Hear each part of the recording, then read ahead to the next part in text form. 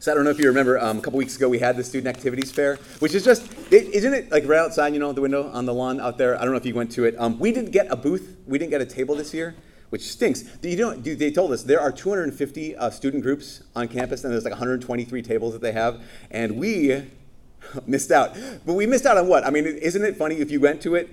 It's kind of this like love-hate kind of torture fest type situation where you walk through it, like you're walking through the gauntlet because everyone's got their thing, like all the different clubs that are out there, and everyone's like, hey, come to our club, come join our club, throw a Frisbee with us, We like coloring. Do you like coloring? We have a coloring club, We like Star Wars. Come do Kylo Ren with us. Whatever. And everyone's trying to get your attention. And when you're walking through there, maybe this is you. It definitely is me. You're walking through and you never look above the little sign in front of the table because you don't want to make eye contact with those people.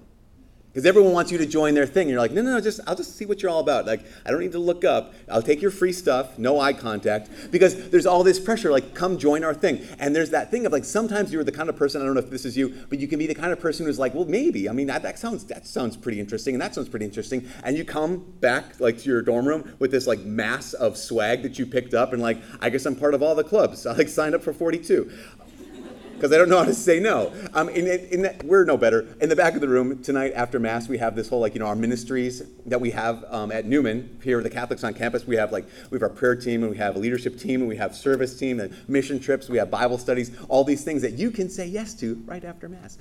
So again, we're no better. But isn't it so interesting that you're just like, I don't want to say yes to any of these things quite yet. We like to put off. I think a lot of times we like to put off giving an answer, not even saying yes, but just even saying no.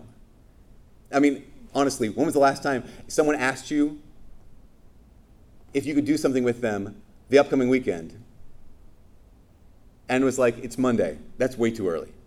Okay, now it's Thursday, it's still, I don't know. The best time to ask someone, what are you doing Friday night? Friday afternoon, that's the time. That way I can say okay, I can commit to you, and 1 hour from now, yes, or 1 hour from now, no. We're doing this next weekend. On Friday, we're leaving for our first-timers retreat, so it's a retreat for, this is also a little commercial, it's a retreat for anyone who's never been on retreat in college. And it's an awesome thing. But every person I meet, and I'm like, hey, would you want to come to the first-timers retreat? Almost every single time, the answer is, oh, wow, yeah, sounds good. I'll think about it, maybe.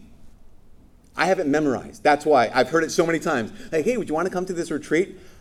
Oh, Father, that sounds good. Yeah, maybe. I'll think about it. And I just want to ask the question, I understand, I get it. It's going to a different place and it's making that commitment. But have you ever been in that place where you just say, oh, sounds good, I'll think about it, maybe, and ask yourself this question, why can't I just say yes? Or even the question, why can't I just say no? Have you ever stopped and asked that question? Because I could go, well, do you want to? And almost everyone says, well, yeah, kind of. Because that's it. That's every single time. When it comes down, it comes down to all the choices we have. I mean, coming to what college you want to go to, all these options. When it comes to you have the stack of these are all the majors that people offer in colleges. You have all these options, all these choices. Or even when it comes to after college, what kind of job do you want to get? Where do you want to live in the world? Because you can actually pretty much live anywhere in the world you want. You have all these options. What we end up with is this thing that I'll call apparent freedom. Because on the surface, it looks like it'd be free. On the surface, it looks like you have so many unlimited choices. And because of all those unlimited choices, you should feel more free than anyone. You should feel more joyful than anyone. I have all these choices. I have all these options. And yet someone comes along and they step in and they ask the most annoying question. And the most annoying question is, well, what do you want?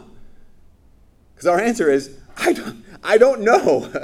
Well, do you not want to do this? No, I do. I want all of it. I just want all of it, kind of. And at the end of the day, so often, that's supposed to feel like freedom, but it feels like being trapped. What was supposed to feel like power, you have the power to choose, feels like paralysis. And what was supposed to feel joyful, what was supposed to feel how awesome is this? Happy about the fact that I get to choose all these things. Instead, it feels like a burden. It feels like stress. So what we end up doing is we try to hold on to this apparent freedom by just giving little yeses, by just dividing ourselves. And I'll just give a little kind of partial yes to this. I'll give a kind of partial yes to this next thing. I'll give another piece of my yes to this other thing. We end up with all these divided hearts and trying to hold on to all these yeses, and it's absolutely exhausting, just giving away all these little pieces, these little yeses. And here's the thing. If you're starting to feel bad about yourself, like, that's me, Father, I know. 21st century, it's not just a new thing. In fact, the first reading today, Book of Wisdom, chapter 9, it says almost the exact same thing. It says this, it says, the deliberations of mortals are timid, and unsure are our plans. Unsure are our plans, and our deliberations are timid. I mean, think about it. Someone says, hey, what do you want to do this for? What do you want to do with your life? Like, I'm not sure. I'm not even sure what I want to do with this weekend. Or deliberations are timid. You know what timid means? Timid means fearful. Like, we're just afraid to make a choice. So often we're just afraid to decide. So often we're afraid to commit. Because we think that if we commit, well, I might choose the wrong thing. If I commit, I might commit to the wrong thing. If I say a big yes to this, it might be the wrong thing. And we associate this commitment with being trapped. But I will say this, I would maintain this. I think we are unsatisfied because of our uncommitment.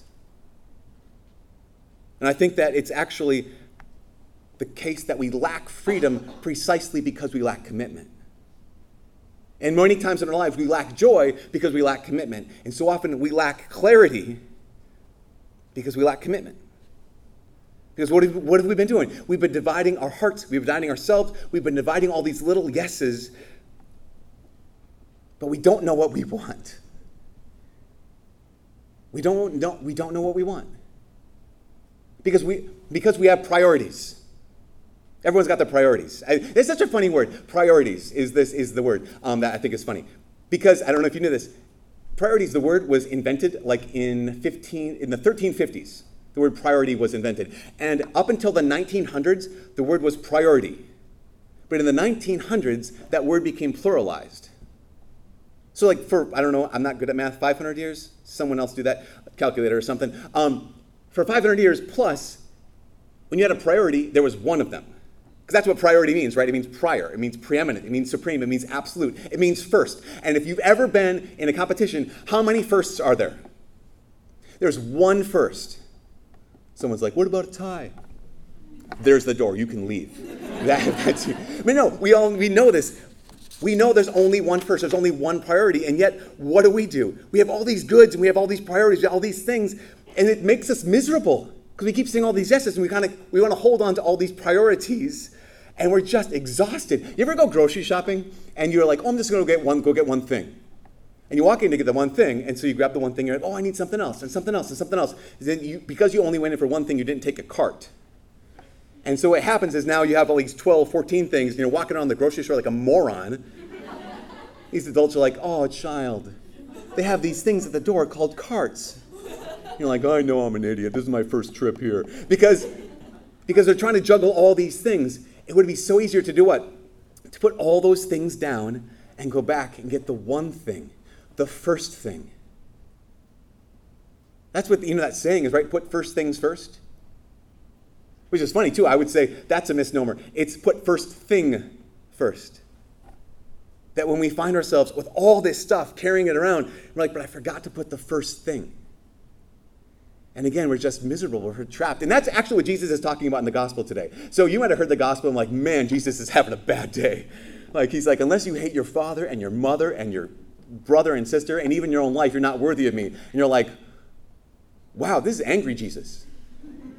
You're like, what am I supposed to do? Like, go back to my room tonight and like call my mom, Mom, I hate you, in Jesus' name.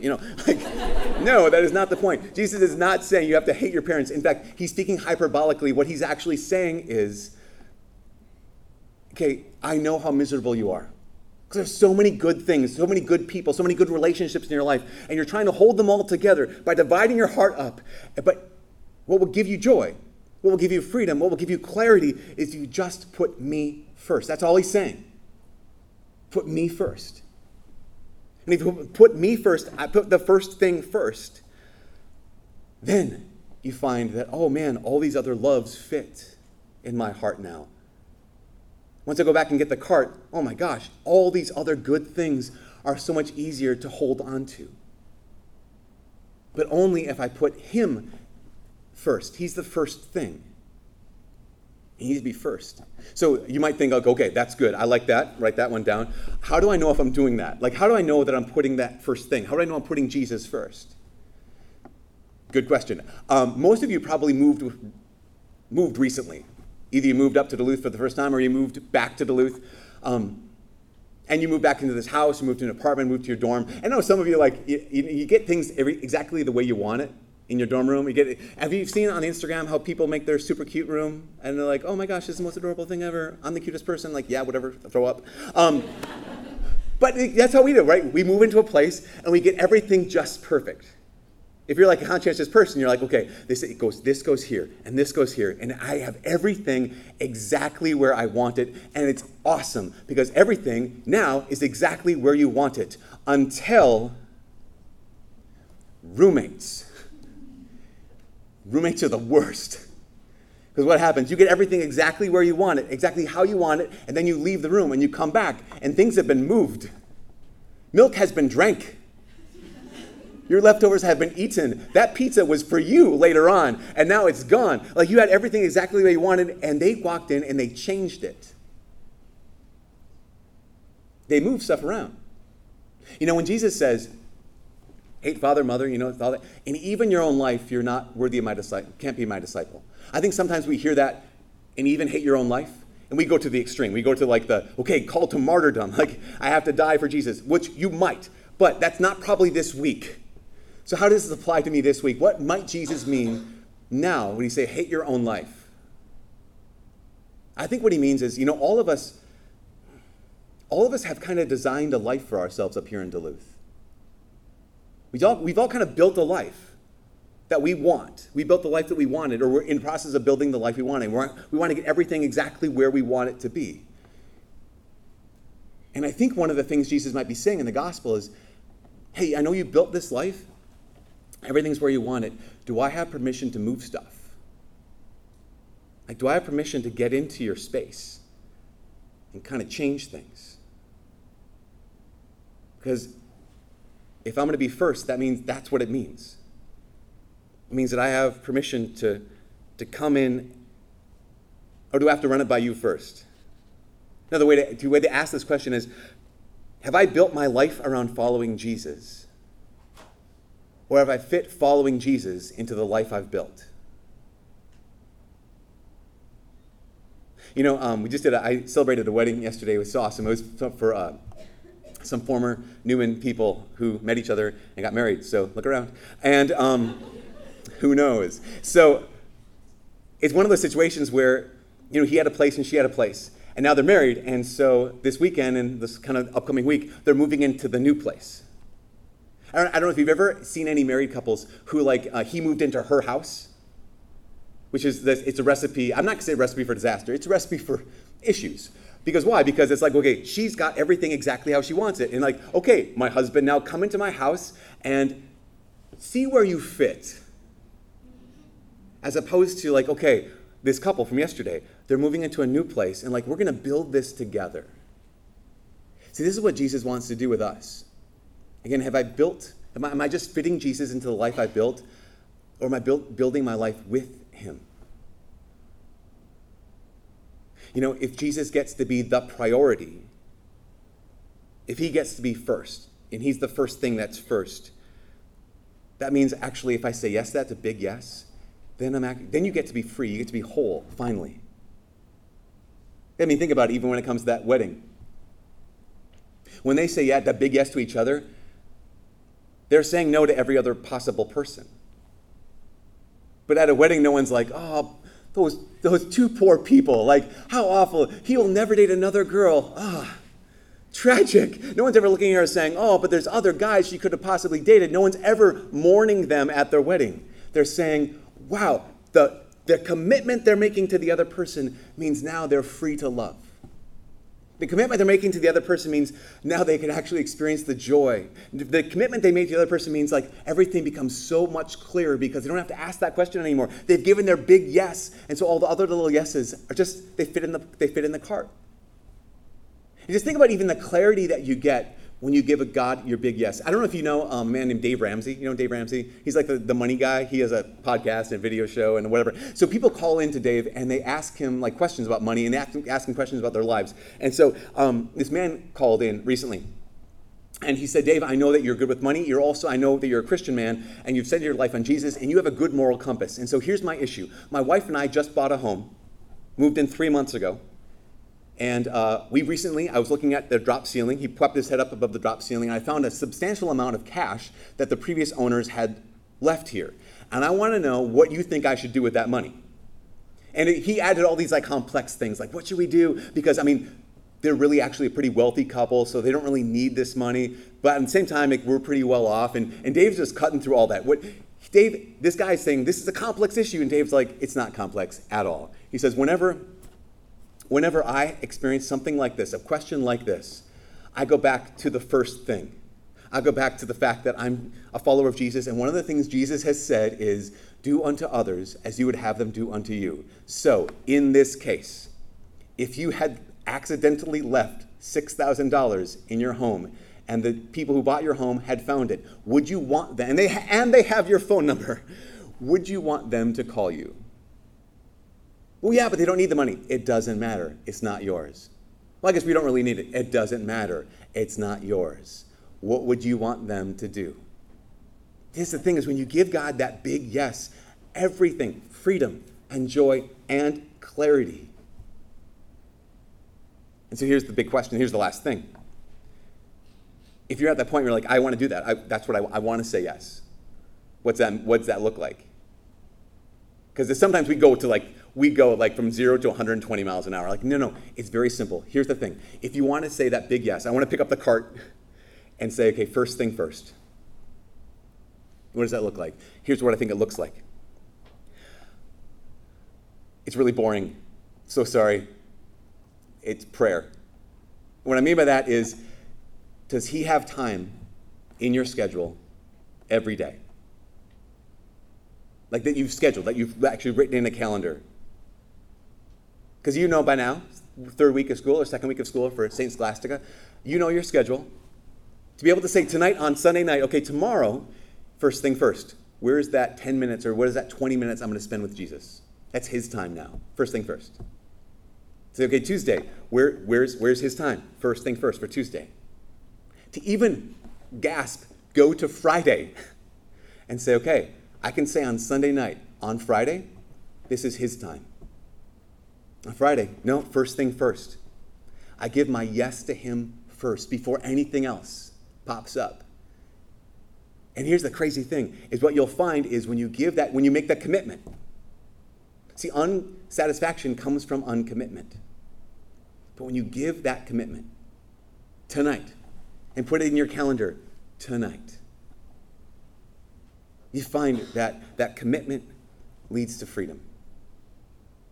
And that commitment leads to joy. And that commitment leads to clarity of, I know what I'm about.